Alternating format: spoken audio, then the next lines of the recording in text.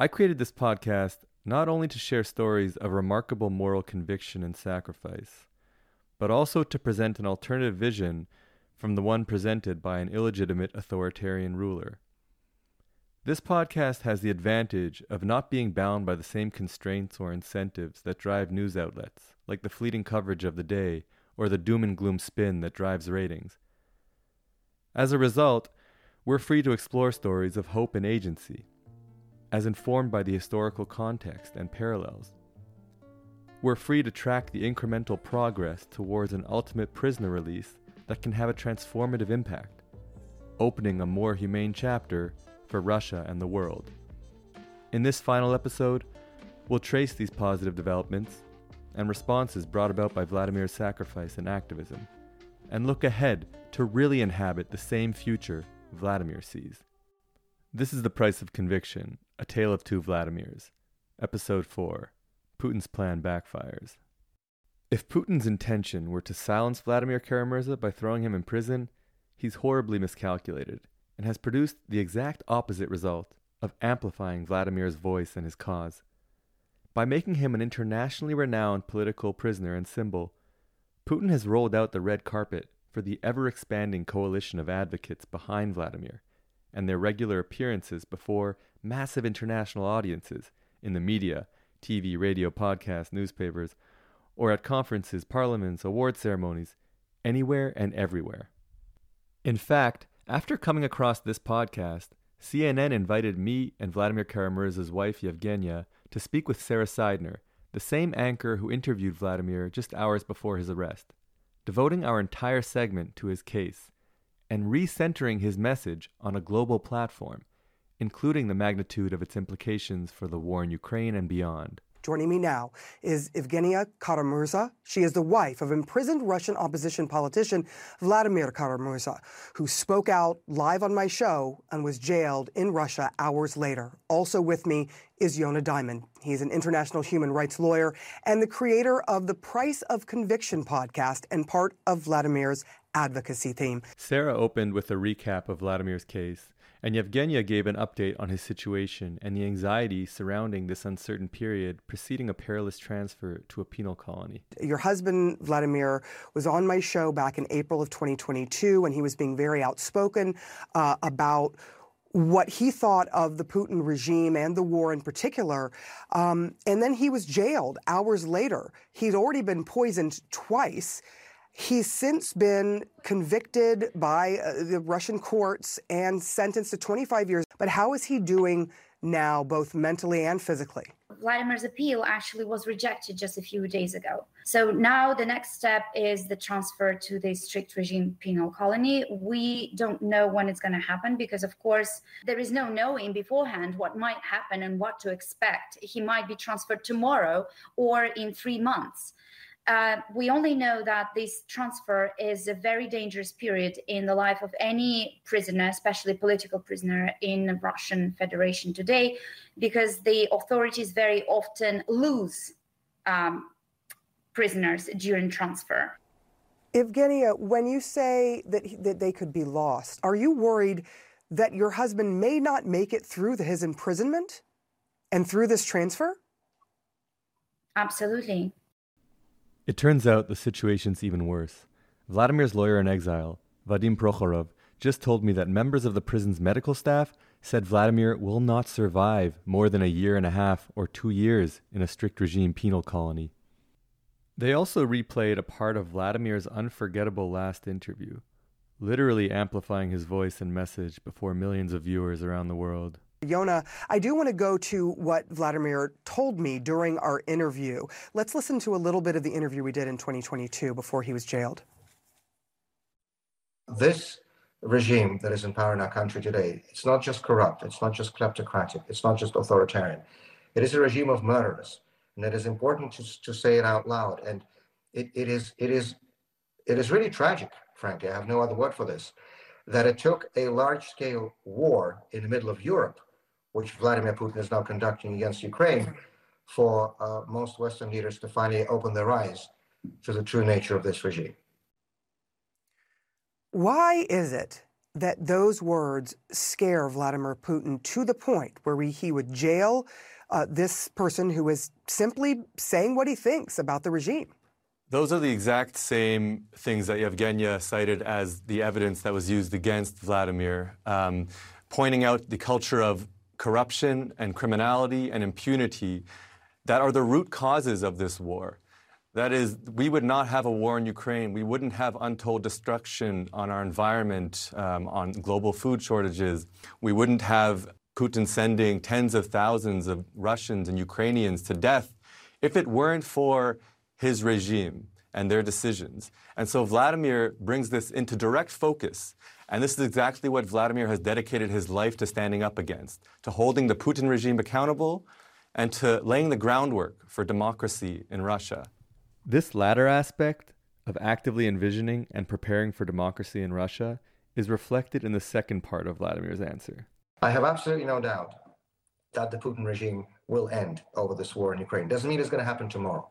The two main questions are time and price. And by price, I do not mean monetary. I mean the price in human blood and in human lives, and it has already been horrendous. But the Putin regime will end over this, and there will be a democratic Russia after Putin. And I think one of the most important things that we all, both we here in Russia and you in the West, should be thinking about right now is about how to rebuild those bridges, how to reintegrate that post-Putin democratic Russia into the international community. Because when that moment comes, it will be too late to start thinking about it. We have to prepare for that future today.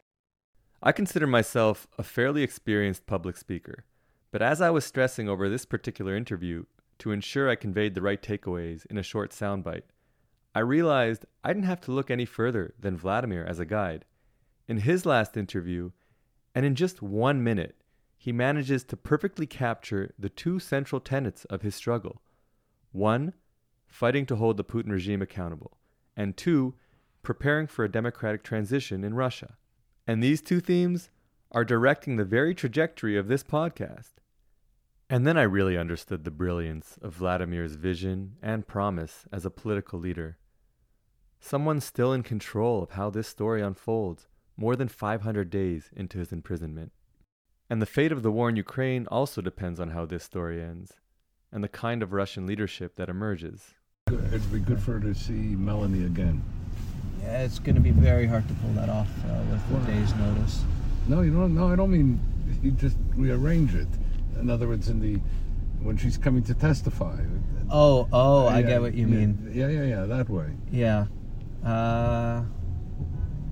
Parliamentary committees are open to the public, so if you happen to go to her testimony and then grab her afterwards, that's what he means, and I think that's a true lobbying in its purest form. Yeah, that's where the word comes from, right? Waiting in the lobbies, grabbing. Yes.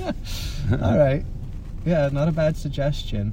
Here we are in an impromptu meeting with Prof. Evgenia and my colleague Brandon Silver, who's been spearheading our political advocacy for Vladimir, in a car ride on the way to Parliament during Evgenia's visit to Ottawa in May of this year, on the campaign trail for Vladimir, if you will, strategizing about how to briefly catch Canada's Foreign Minister, Melanie Joly, after her hearing.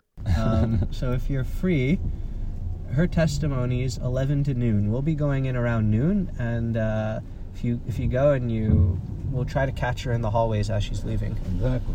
Evgenia was specifically there that week to receive an award on Vladimir's behalf, speak at a conference, and squeeze in high-level government meetings in between. We were also hosting the prosecutor of the International Criminal Court in Ottawa, so there was a lot going on and opportunities for advocacy. And you know what? That'd be good. The prosecutor the prosecutor is testifying before the Foreign Affairs Committee with Irwin and another former minister sitting next to him side to side, and the minister will be crossing paths, or she'll be leaving as we're going in. So it'd be good. You could come in prior to the VIP reception, see the prosecutor as well. So say, we're supporting your case, and a quick hello, just to remind the minister, everything she's dealing with. Even just seeing you, it'll remind her of all that. I could also always thank her for the sanctions. Yeah. The sanctions Evgenia is referring to were a direct result of her last successful meeting with Melanie Joly and Prime Minister Trudeau in October last year, right after Vladimir was charged with treason. Canada went on to impose a new set of sanctions targeting those specific officials responsible for Vladimir's persecution and others complicit in the spread of disinformation, citing both Yevgenia's visit and Vladimir's example and courage in the official announcements. Liberal International was awarding Vladimir its prize for freedom at their conference of delegates from liberal and progressive parties from around the world. The criteria for the prize not only recognizes the defense of human rights, but also takes into account the degree of protection offered by the award. Quote, warning authoritarian regimes that moves against the laureate will produce protest around the world. And in Prof's words, opening the nomination letter for Vladimir, he also stressed that the prize can provide, quote, life-saving protective cover from further persecution. And in this light, awards are essential to the campaign to free Vladimir by serving the practical function of elevating his profile along with the level of protection that brings. In this regard, another one of the main objectives of this trip was to build momentum and support for Vladimir's honorary citizenship on behalf of the Canadian Parliament. I'm just wondering about, is it a good idea for me to speak about honorary citizenship? It's not a usual ask. I mean, asking to introduce sanctions against perpetrators in Vladimir's case is very natural. Asking to raise awareness in Vladimir's case or just talk about him is quite natural. But just honorary citizenship, it's quite a sort of delicate matter. Do you think it's a good idea? I think would it's be a okay. Good idea for me to just... Yeah, it's good because to have... I can't even... I can push it. I can't even... I don't even know how I would word this. It could be powerful from you saying what it would mean to him. And our campaign worked. A month later, both houses of the Canadian Parliament adopted unanimous resolutions bestowing honorary citizenship on Vladimir Kara-Murza, becoming the 7th in Canadian history, joining the ranks of Nelson Mandela, Raoul Wallenberg, and Malala Yousafzai. Whereas Russian opposition leader Vladimir Kara-Murza is facing political persecution in the Russian Federation, including a show trial with high treason charges following his public condemnation of the unjustified and illegal war by Russia against Ukraine, whereas he has survived 2 assassination attempts by poisoning, including in 2015 and 2017, whereas he is currently imprisoned in Russia and his health is failing, whereas he is the recipient of the Václav Havel Human Rights Prize awarded by the Parliamentary Assembly of the Council of Europe, whereas Vladimir Kara-Murza is a senior fellow to the Raoul Wallenberg Center for Human Rights. Therefore, this House resolves to bestow the title of Honorary Canadian Citizen on Vladimir Kara-Murza and demand that the Russian Federation set him free.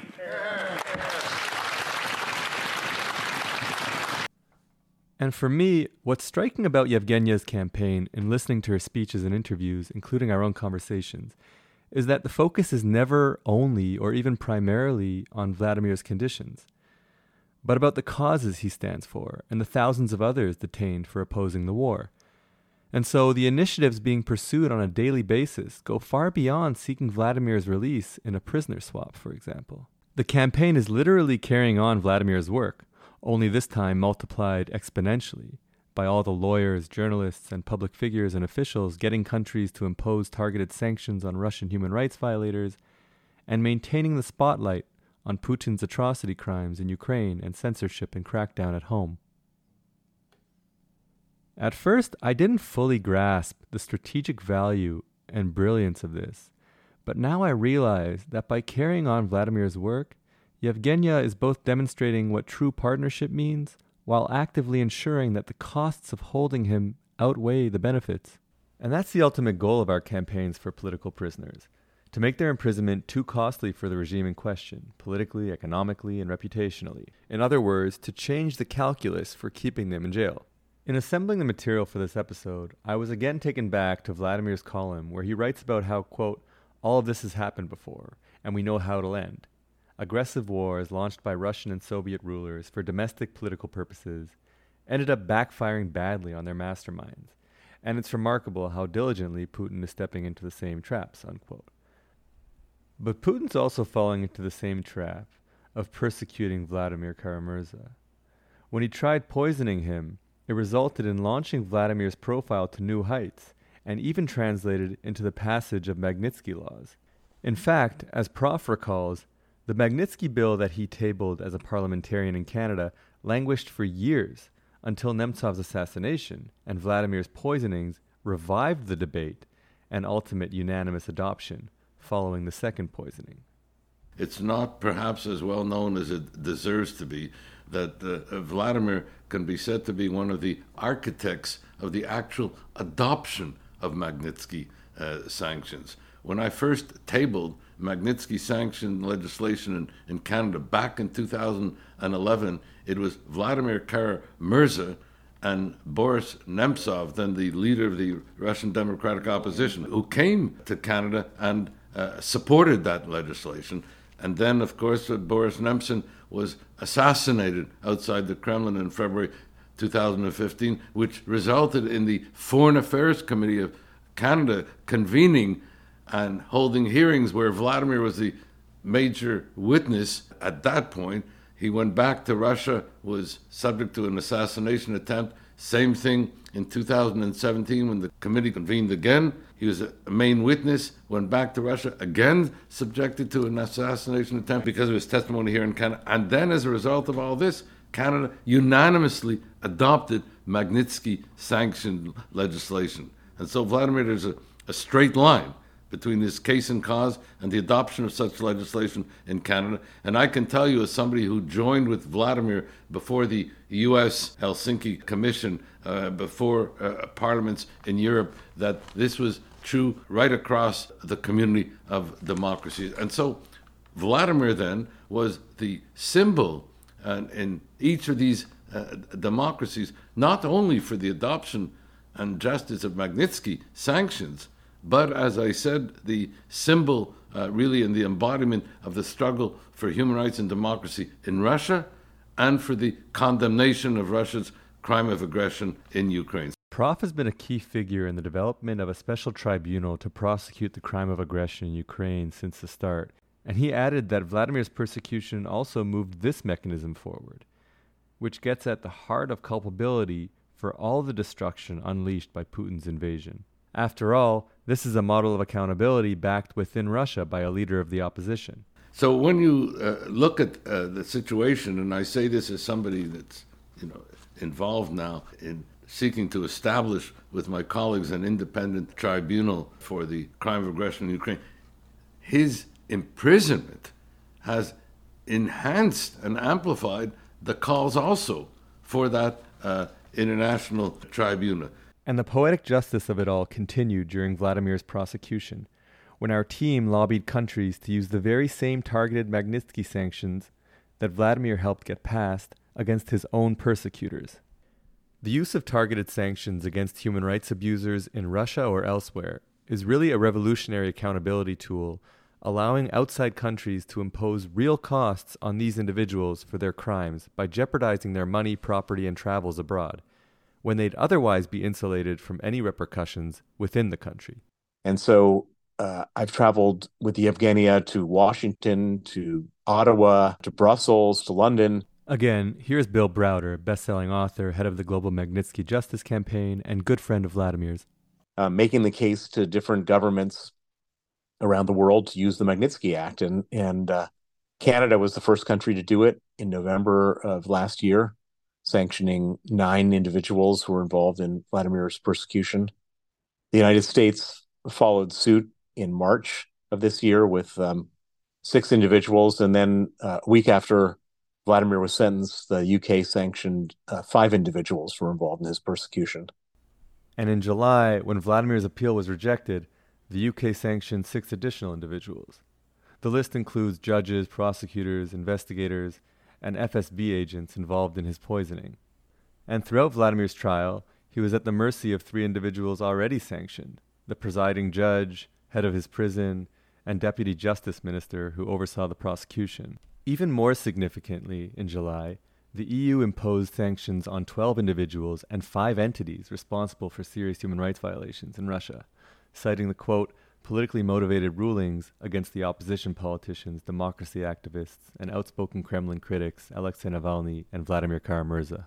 To get a better idea of how targeted sanctions can have an impact, I spoke with Anton Moiseienko, a world-leading sanctions expert who recently led the first empirical study on this very issue.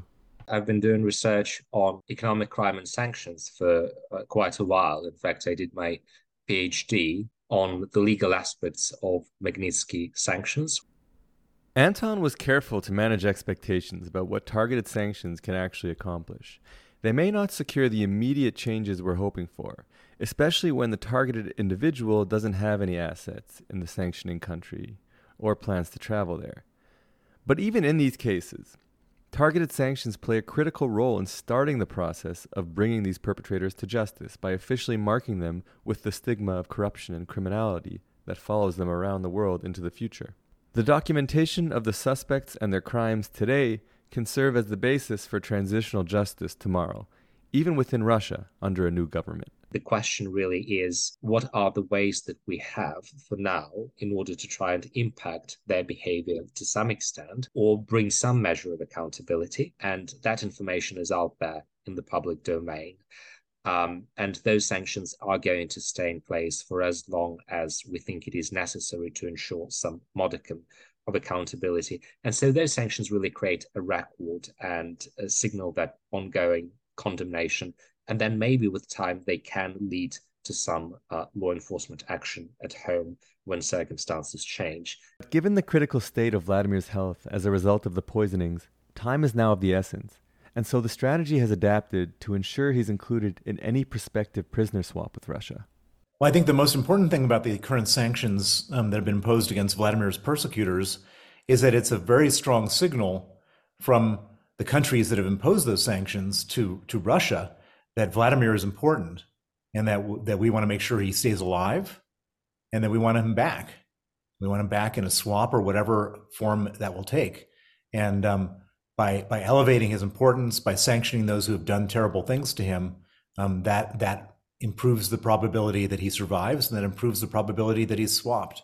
I think there's going to be a moment when Putin says, I want somebody back from the West, and I understand that you want Vladimir back. I'm ready to do a trade. And I want to make sure that Vladimir is included in that grand bargain.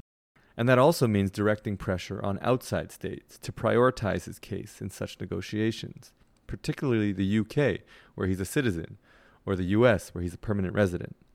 Throughout my own involvement in these broader accountability efforts, I've wondered whether the international sanctions and pressure might ultimately work to influence the elites closest to Putin to turn against him, or to at least try to convince him to end the war. So I spoke with Sasha de Vogel, a political scientist specializing in authoritarian politics and collective action in Russia and the post-Soviet region, to gain clarity on how the system works internally.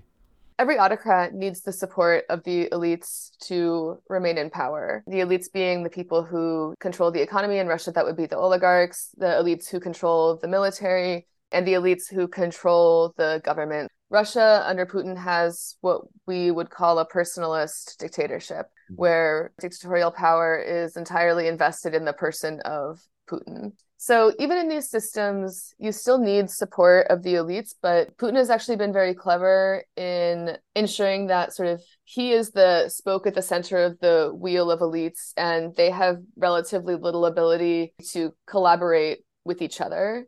Putin is kind of like the guarantor of your position as an elite, your position in business, if you're an oligarch, in government, if you're in government, and that determines your access to corruption and additional income and your access to power.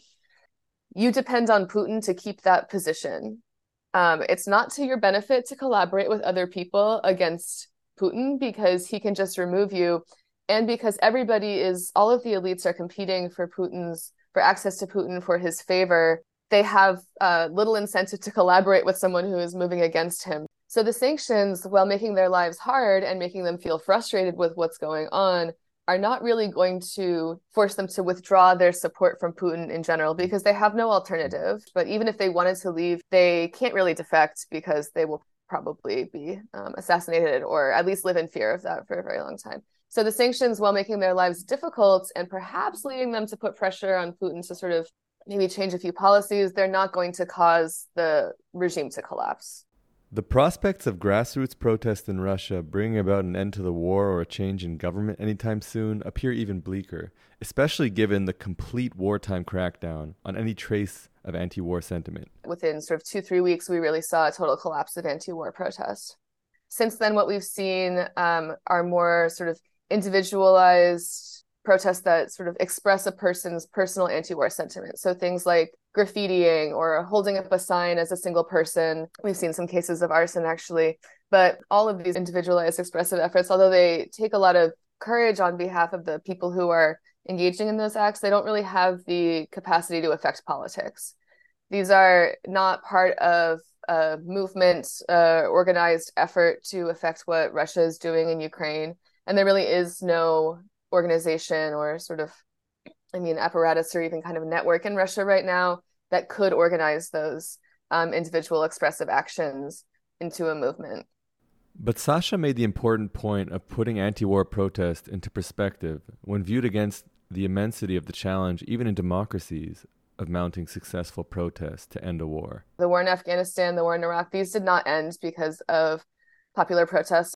At the same time, this reality further underlines the power and courage behind lone acts of resistance like Vladimir's, and the necessity of using the freedom we have outside of Russia to increase the attention, pressure, and support for their cases and causes they embody, to end the war and bring about democratic governance in Russia. I'll admit, though, it's easy to get discouraged in political prisoner advocacy or any activism for systemic change when the victories are not always forthcoming. So I asked Prof a personal question I've been meaning to ask him throughout my 5 years at the center. What is it that keeps you going? And the answer can only come from someone who's witnessed historical progress up close, who's played a key role in monumental justice movements and never forgets their culmination, moral truths, and yes, the release of political prisoners that transforms our world into a better place. Look, Nelson Mandela endured 27 years in a South African prison. Prof served as a member of Mandela's international legal advocacy team. And then emerged to not only preside over the dismantling of apartheid, but to become the first president of a democratic, free, egalitarian South Africa. So Nelson Mandela was the personification of the struggle for democracy and the end of apartheid. And it was even worse at the time because in Canada and in other democracies, it's forgotten. Mandela was thought of as being a terrorist. He was on the official terrorist list in Canada, let alone not being thought of as a leader of the democracy movement. And so our entire advocacy with regard to Mandela changed the international perception, and I was just a cameo. And then in the end of the day, Mandela brought about a free and democratic South Africa. And the inspiration that set in motion his chosen path came early on when Prof was a law student. Quite interesting that you asked me this question because this weekend is the 60th anniversary of Martin Luther King's I Have a Dream speech, okay? As a law student, I was then in Washington. I was then the editor-in-chief of the McGill Daily, and so I was in Washington for that speech because I was the editor of one of the oldest newspapers, in the Commonwealth. So I was given a kind of front row seat, and it had a transformative impact on me. Again, I got embedded in my soul, and so I always remembered also Martin Luther King's, not only I have a dream also about the release of political prisoners, but something else that he said, that the arc of history may be long, but it ultimately bends towards justice. And so what we have to do is we have to work to bend that arc towards justice. And that's why we cannot relent in our pursuit of justice. And we cannot relent in our pursuit of the freedom of political prisoners. And so we can't relent in our pursuit of Vladimir Kara-Murza's release, not only so that as a prisoner he does not feel alone, but as a prisoner he knows that ultimately that release may be brought about. It was brought about in the case of Sharansky. It was brought about in the case of Mandela. I can go on to other political prisoners we've been involved in. They did get released. And the theory of change here is about getting Vladimir released, but it's also something bigger than that. It's worth investing in because you're not only investing in the individual, you're investing in a cause. And when you invest in a cause, that cause may itself be realized in the release of the individual. For more information and to get involved, go to priceofconviction.com and consider making a contribution to our center. We depend on the generosity of our supporters to continue doing this advocacy for Vladimir and other political prisoners like him and the causes they stand for.